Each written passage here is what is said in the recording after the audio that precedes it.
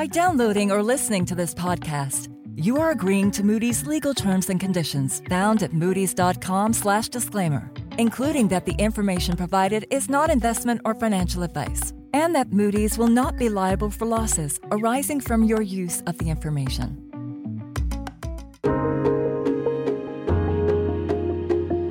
Hello listeners, and welcome to a special joint edition of Behind the Bonds in partnership with our friends at Focus on Finance. I'm Tanya Hall, your host for this episode, and we are taking a deep dive into the Chinese property sector. In the second part of the podcast, my Focus on Finance colleague Danielle Reid will be talking to Moody's analysts about just how big Chinese insurers' investments are in property, and what is the insurance sector's overall exposure to the property market.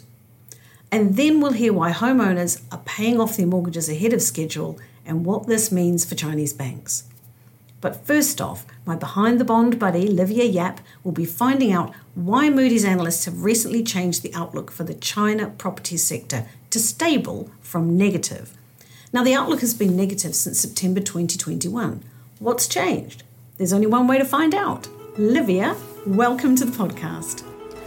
Thanks, Tanya. You're right. It does seem like things are finally starting to look better for the China property market, or at least like they're not going to get any worse. So joining me today to explain our new outlook and how it impacts the broader economy is Kelly Chen, who is a Hong Kong-based analyst on our China property team. Welcome to the podcast, Kelly. Thanks for having me, Livia. So, Kelly, let's start with an overview. Your team recently changed the outlook for the next 12 months to stable from negative. What factors drove that decision? Well, we generally consider three factors to determine the China property outlook: the national contracted sales trend, funding conditions for developers, and inventory level. So in that order, we expect national contracted sales to stabilize in the next 12 months as sales volume gradually recovers. This means we forecast flat or 0% growth for 2023 compared with the almost 30% decline in 2022. We also think funding conditions will continue to improve with help from government support measures. And finally, we expect inventory levels to decline towards historical averages in higher tier cities, which are larger and wealthier cities in China. All right, so let's zoom in on that first point. Can you elaborate more on the sales forecast for this year? Of course.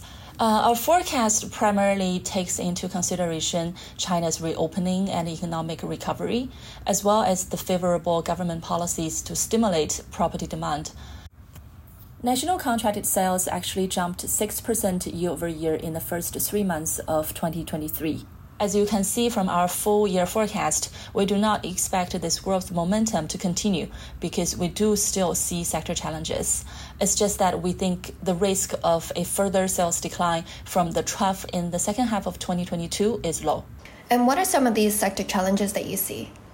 Well, first, home buyers are still concerned about affordability. There's also concerns about projects that cannot be delivered on time under the pre-sale model, and also more for defaults from property developers. That's why we think the pace of sales recovery is still uncertain. Okay, so those all sound like valid concerns. How are they being addressed? With home affordability, we believe the current economic recovery will support income growth and consumer confidence, which will increase their willingness to spend on property. And then there are government policies to support sales, like the fine-tuning of home purchase restrictions and reducing the cost of mortgage financing, which will also encourage home buyers. And what about the risk of unfinished projects? There's also been quite a bit of government support on that front, right? Yes, the central government is already distributing its second batch of special purpose loans to projects under financial distress.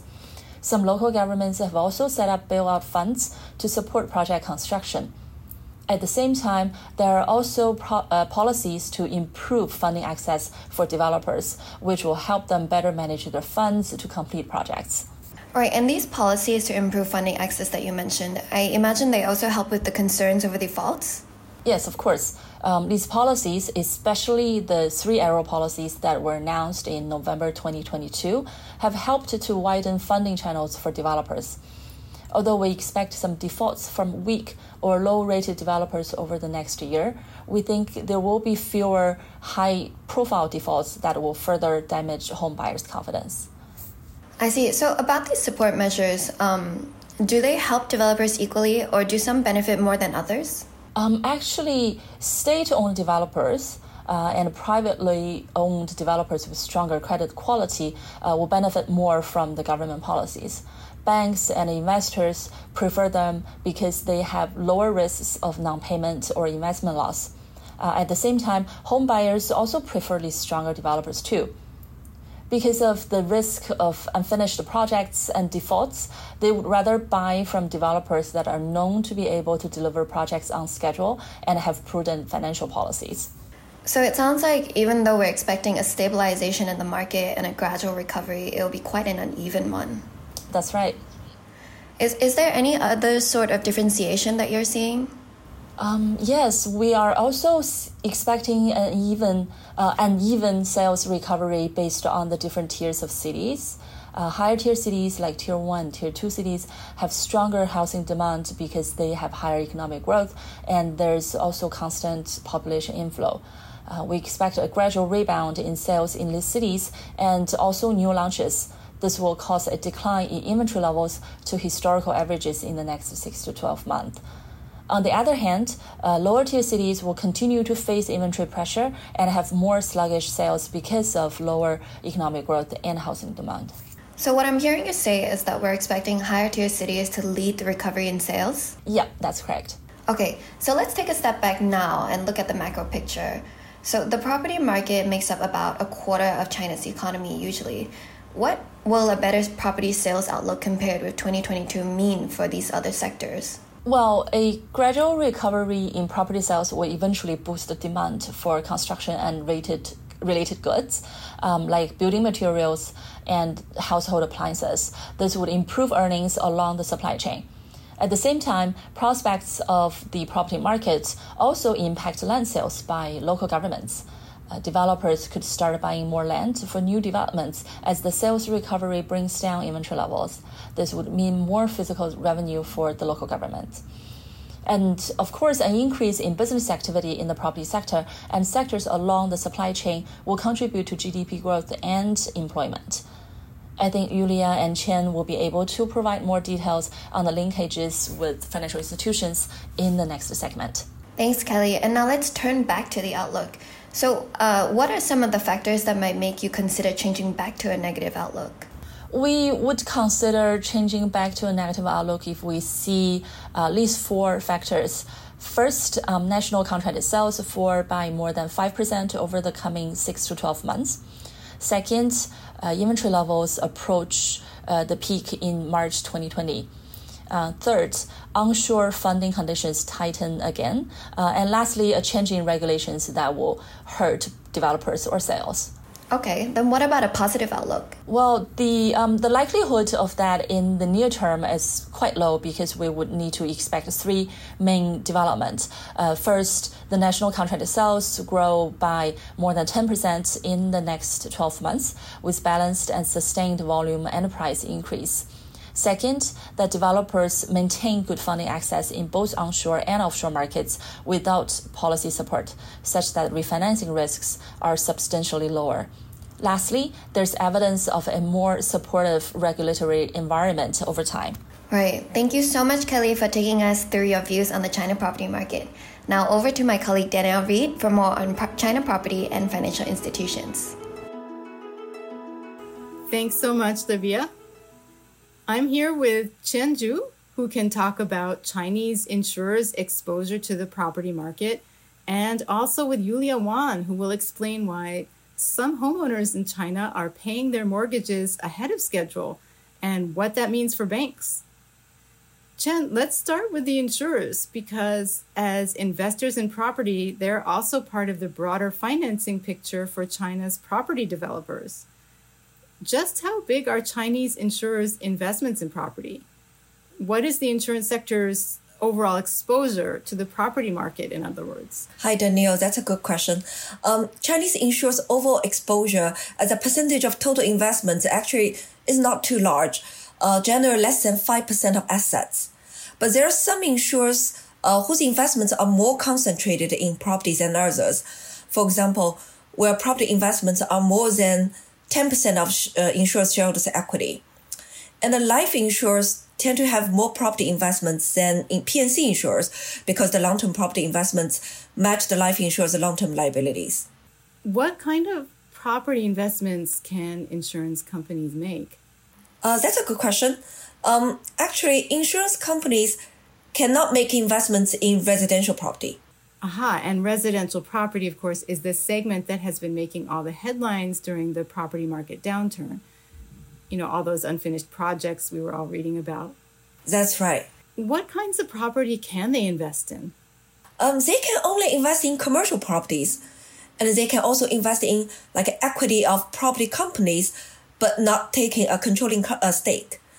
They can invest in property-related financial products, such as real estate equity funds and real estate debt investment plans. And has the property market affected their results much in the past few years? Well, stress in China's property sector has certainly increased insurers' asset risks, and higher impairments and write-downs on property-related investments have been weakening their investment yields and the net profits.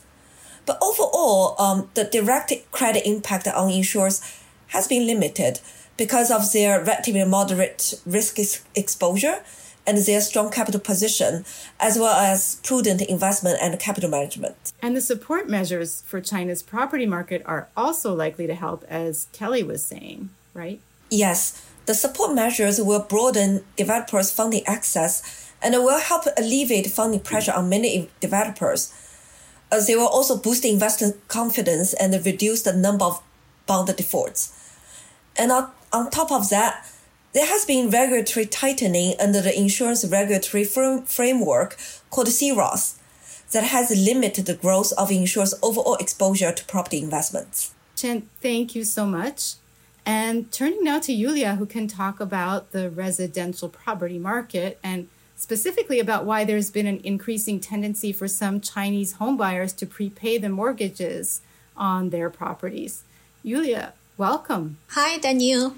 Yulia, why have residential mortgage prepayments picked up recently in China? I think most mortgages are floating rate, right? And mortgage rates are coming down. So what's the incentive? Yeah, you're right that most mortgages are floating rate and they're repriced every year. It's also true that mortgage rates have come down. But some mortgage holders' rates reset based on the spread between the 5-year loan prime rate and the mortgage at the time they signed it. And the spread between the loan prime rate and mortgage rate is significantly narrower today than it was, say, a year ago. Because of that, the mortgage borrowers' rates may still be higher when they reset rather than the rates would be if they took out a new mortgage. I see. That is interesting. Is that the main reason there's a pickup in mortgage prepayments? Well, there's also just weak mortgage demand, and it will take some time to recover. Okay, that makes sense. It makes sense that there's some homeowner risk aversion right now. But what is the effect on banks from the mortgage prepayments? Well, there's no real asset risk to banks from these prepayments because the principal amounts are being paid out in full. But banks are having to reinvest the proceeds at a time when interest rates are falling.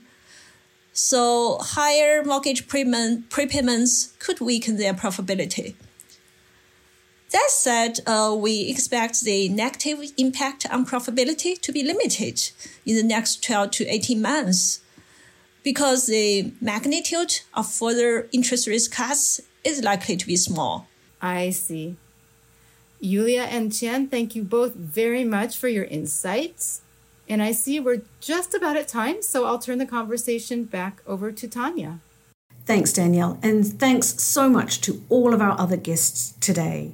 Things certainly seem to be looking brighter for the Chinese property sector, insurers and homeowners, even if banks' profits might be a little bruised. I hope you enjoyed this special joint episode. You can check out other episodes of Behind the Bonds, Focus on Finance, and all our other podcasts at moodys.com/podcasts. There's plenty of interesting stuff to explore, and we have links to the research we've talked about in the show notes of this episode. Whether you're a regular listener or new to either Behind the Bonds or Focus on Finance, thank you so much for joining us, and we hope you'll be back soon. So it's bye for now. Goodbye.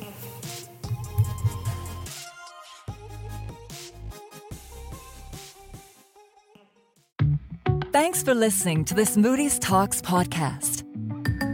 To find out more about the topics discussed, please follow the links in the show notes. You can check out other Moody's Talks podcasts by visiting moodys.com/podcasts.